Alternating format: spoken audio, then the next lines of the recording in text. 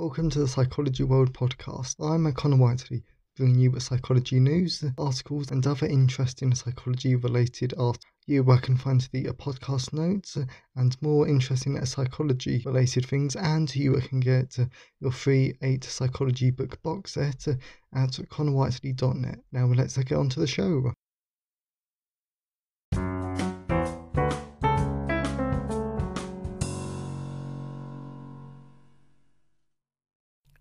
Hi everyone, and welcome to episode 103 of the Psychology World podcast with me, Connor Wiley, and today's episode is on how can success change your personality. This is a really great episode and I really enjoyed it, and I'm looking even more forward to doing today's episode. It's a great episode. I really enjoyed it because it really does show how behaviour and psychology is not just like a one-way direction, because yes, success can affect our personality, but our personality can affect success as well. So this is a great episode. I really enjoyed it. And it is Friday, the 23rd of July 2021 as I record this. And that's actually quite a scary thought that by next Saturday there'll only be 5 months left of the year. That actually is really scary. Okay, so moving on to psychology news section. So we're reading from the British Psychological Society Research Digest. And the first one I absolutely love. People tend to believe that psychology is a feminine discipline. Despite the fact that psychology students are more likely to be women than men, and that women outnumber men in the clinical psychology workforce, women in psychology publish less, receive fewer citations, and are underrepresented as senior positions within university departments. This juxtaposition of over and under representation poses an interesting question about how people perceive gender roles within the field. This question is explored in a new study in the Journal of Social Psychology. The team finds that people associate psychology more strongly with femininity than masculinity, and this may affect how men and women feel about working and studying in the field. I completely agree about this because, let's face it, I really do consider psychology to be more feminine than a masculine field there. So that's mainly because I am a clinical psychology person, by a background. But the thing is, though, is that in clinical psychology, as the article said, there is so many more women compared to men now. And out of all the most psychology facing the public, I don't know if that made any sense there. But when people think about proper psychology, not profiling, they tend to think about clinical psychology and mental health, and a lot of them are women. So that's definitely why people tend to think that psychology is a more feminine. But also, though, it comes back down to the stupid stereotypes that men don't show emotions, men aren't allowed to show their emotions because it makes them look weak, and all of that rubbish. Oh, that is just so stupid. And because of that, and because women are supposed to be emotional wrecks, so even though that's another stupid stereotype, but that's why people tend to believe that psychology, which is to do with emotions, is a lot more geared towards women. So all of it's based on very stupid stereotypes, and it really does need to be addressed. So moving on to another one. People in positions of power are more likely to blame and punish others for poor performance. Having a choice mindset, believing in short that people's behaviours are choices or deliberate actions driven by their own motivations and preferences, has multiple benefits. Those with a choice mindset feel as if they have a control over their own destiny, for example, and seeing better outcomes in negotiations. There are some drawbacks, however. Choice mindsets can lead to victim blaming, a lack of care about inequality, and a reduced interest in acts of social good. And a new study finds that people in positions of power tend to adopt a choice mindset, which makes them more likely to blame others for their mistakes. And this really does remind me about ideology, because in my social psychology book I talk about mediocrity, which is basically an ideology which states that people who are at the top, they deserve to be, and the people who are at the bottom deserve to be at the bottom and not the top. And it all comes back to the ideology. Inequalities are just an excuse by the lower people to try and criticise the top. So that's interesting, though. And the choice mindset, I can definitely see the benefits, but as we all know from psychology, from pretty much every single field of psychology, behaviours aren't necessarily choices. Well, the mindset's wrong. Yes, there are some good benefits, but it's definitely not perfect. And then the last one is editor's pick. Bronze medalists really happier than silver medalists. That's a really hard word to say quickly. Insights from the 2016 Olympics, and of course today is the opening ceremony of the Tokyo Olympics. It'd be interesting to watch that to see what happens in terms of COVID. To win a medal of any kind at the Olympic Games takes years of training, hard work and sacrifice. Standing on an Olympic podium is widely regarded as the pinnacle of an athlete's career.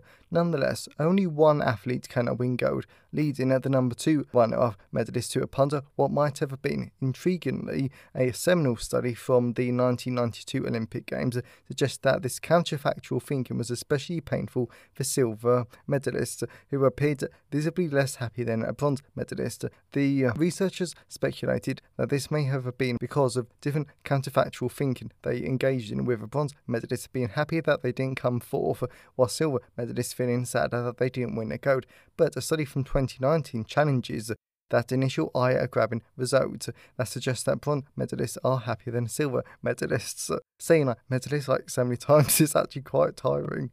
However, the result supports the idea that the nature of counterfactual thinking differs depending on whether athletes come at second or third. This, I think, is a very interesting idea. And this is a very timely article from Research Digest, because of course we've got Tokyo Olympics though, and it just shows the power of counterfactual thinking. And actually, the picture that they've got, it does show with the where the athletes at different levels of happiness and sadness. So very interesting. And as always, though, everything is worth researching. Oh, I didn't know I was actually going to say the last bit. Okay then. So that's enough psychology news section. Let's move on to the personal update.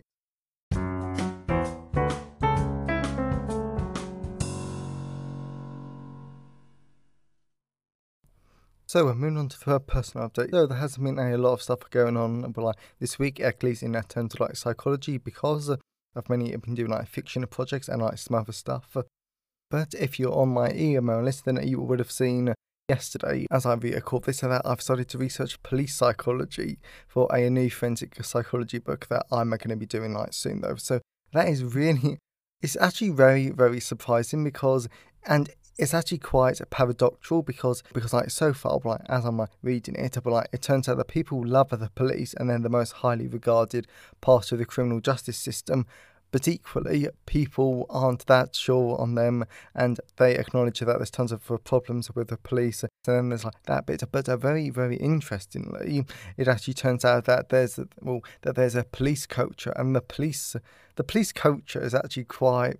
It's very strange, and what it's basically all about though is that it basically goes into organisational coaches, workplace coaches. There's a lot of very good research that I need to do first because in the book I'm reading there's at least another 20 pages though, when then I'll do some additional research, but these are 20 proper textbook pages. So any of you that have been to university, you know what I'm talking about, massive thick pages with 2 columns tiny text. So yes, this is going to take a while though, but I'm chipping away at it, and it should be in the next 2 weeks that I'll crack on with it, because I've got some of my other projects, so I'm just going to chip away at it and then I'll dive into it in about 2 weeks time though.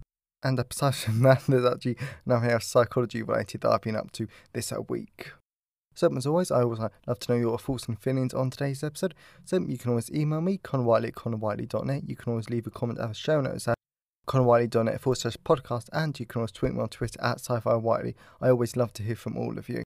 And today's episode has been sponsored by Personality Psychology and Individual Differences. This is a great book that really does tie into today's episode. And if you enjoyed today's episode, you really have got to get this a great book, because it really does go into so much depth about personality psychology.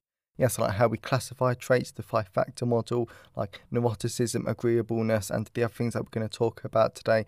And also how does our personality change over time, and so many really great facets that I really, really writing about, especially though how our personality can affect politics and veganism and all of those great, very, very niche and very relevant topics. I really do recommend this book, and it's always written in a great, really easy to understand way, and it's fun. Yes, because as we all know from university, psychology textbooks are not fun. This is not a textbook. This is a fun book that you actually want to read. So that is Personality Psychology. and individual differences available from all major ebook retailers, and you can buy the paperback and the hardback version from Amazon at your local bookstore or your local library if you requested. And that book will be released on the 28th of September 2021, but I really do recommend that you pre-order it. It's a great book, you really do not want to miss it.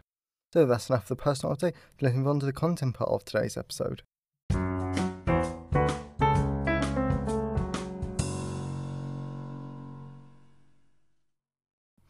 So we're moving on to the content part of today's episode. So we're going to be looking at how success can change your personality. So we know that our personality can affect our behaviour in lots of different ways.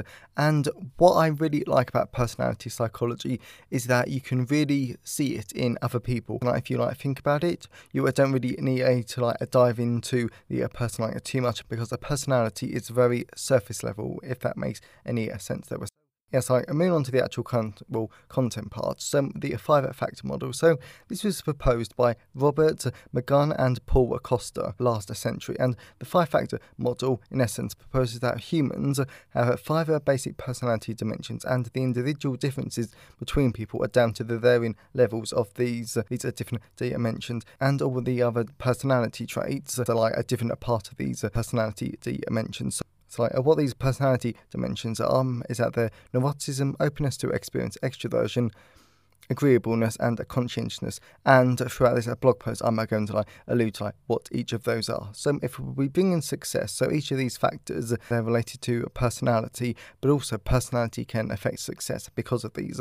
So if we look at neuroticism first, so this personality dimension is related to how well people deal with stress and worry, and people high in this personality trait tend to have maladaptive strategies to deal with stress. And yes, this sounds a lot like a clinical psychology, and it is.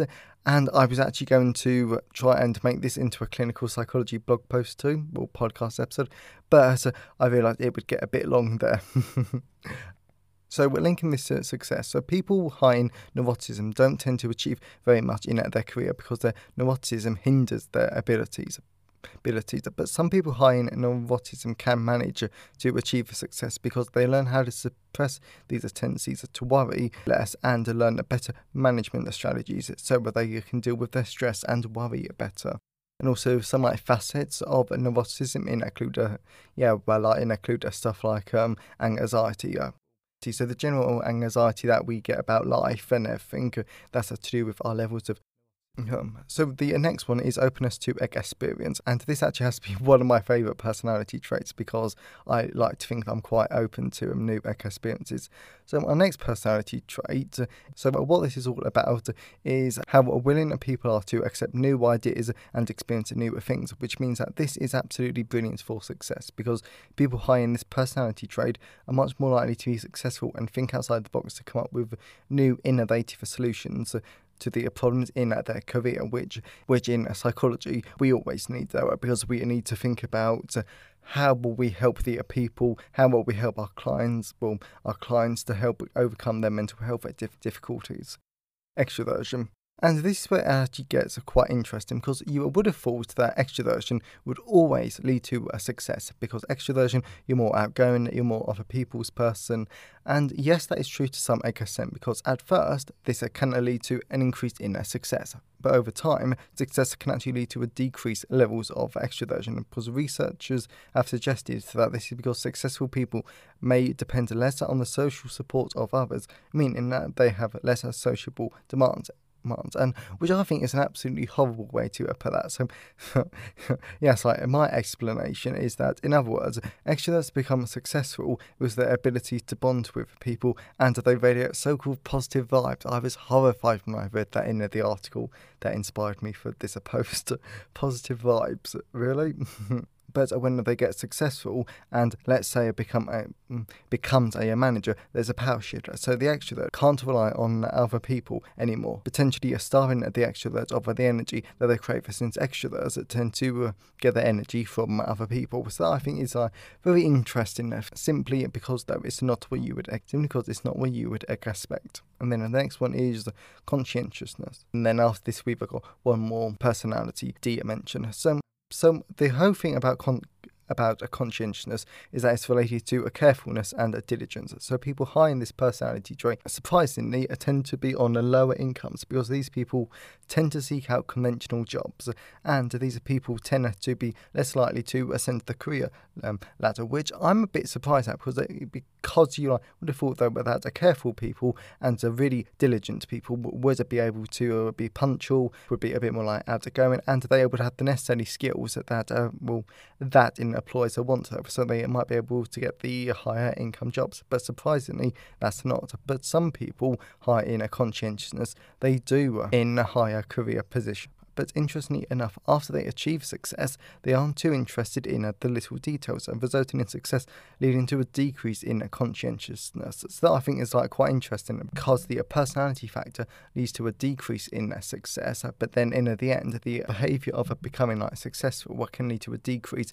in the personality. So that I thought was very interesting, and it's very interesting. And that's one of the great things about psychology, is that everything is sort of on its head. There's always so many great complex interactions going on though. Yes, that definitely keeps me interested in psychology.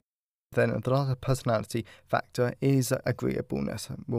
And come on, I think we can all what agreeableness is about, because of the name. But this is where the research gets very muddy, because some research says that it's best to be nicer to others and pro-social to get ahead at work, but other research says it's best to be ruthless to ascend the career ladder. However, the general idea, and yes, this is extremely general, some people that are high in agreeableness tend to have lower starting salaries, but then they can ascend the career ladder with their pro-social side kicking in when they've raised to a position of power, because they no longer have to climb over anyone though.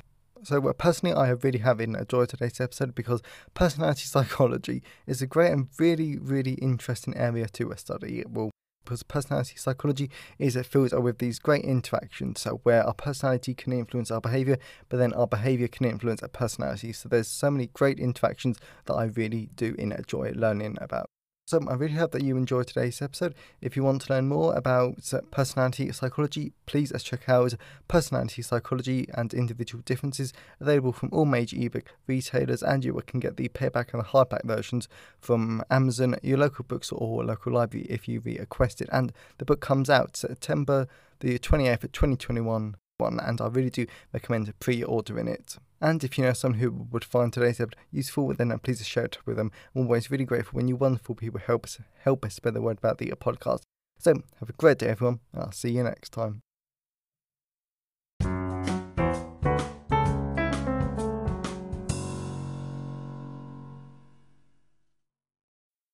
Thanks for listening today.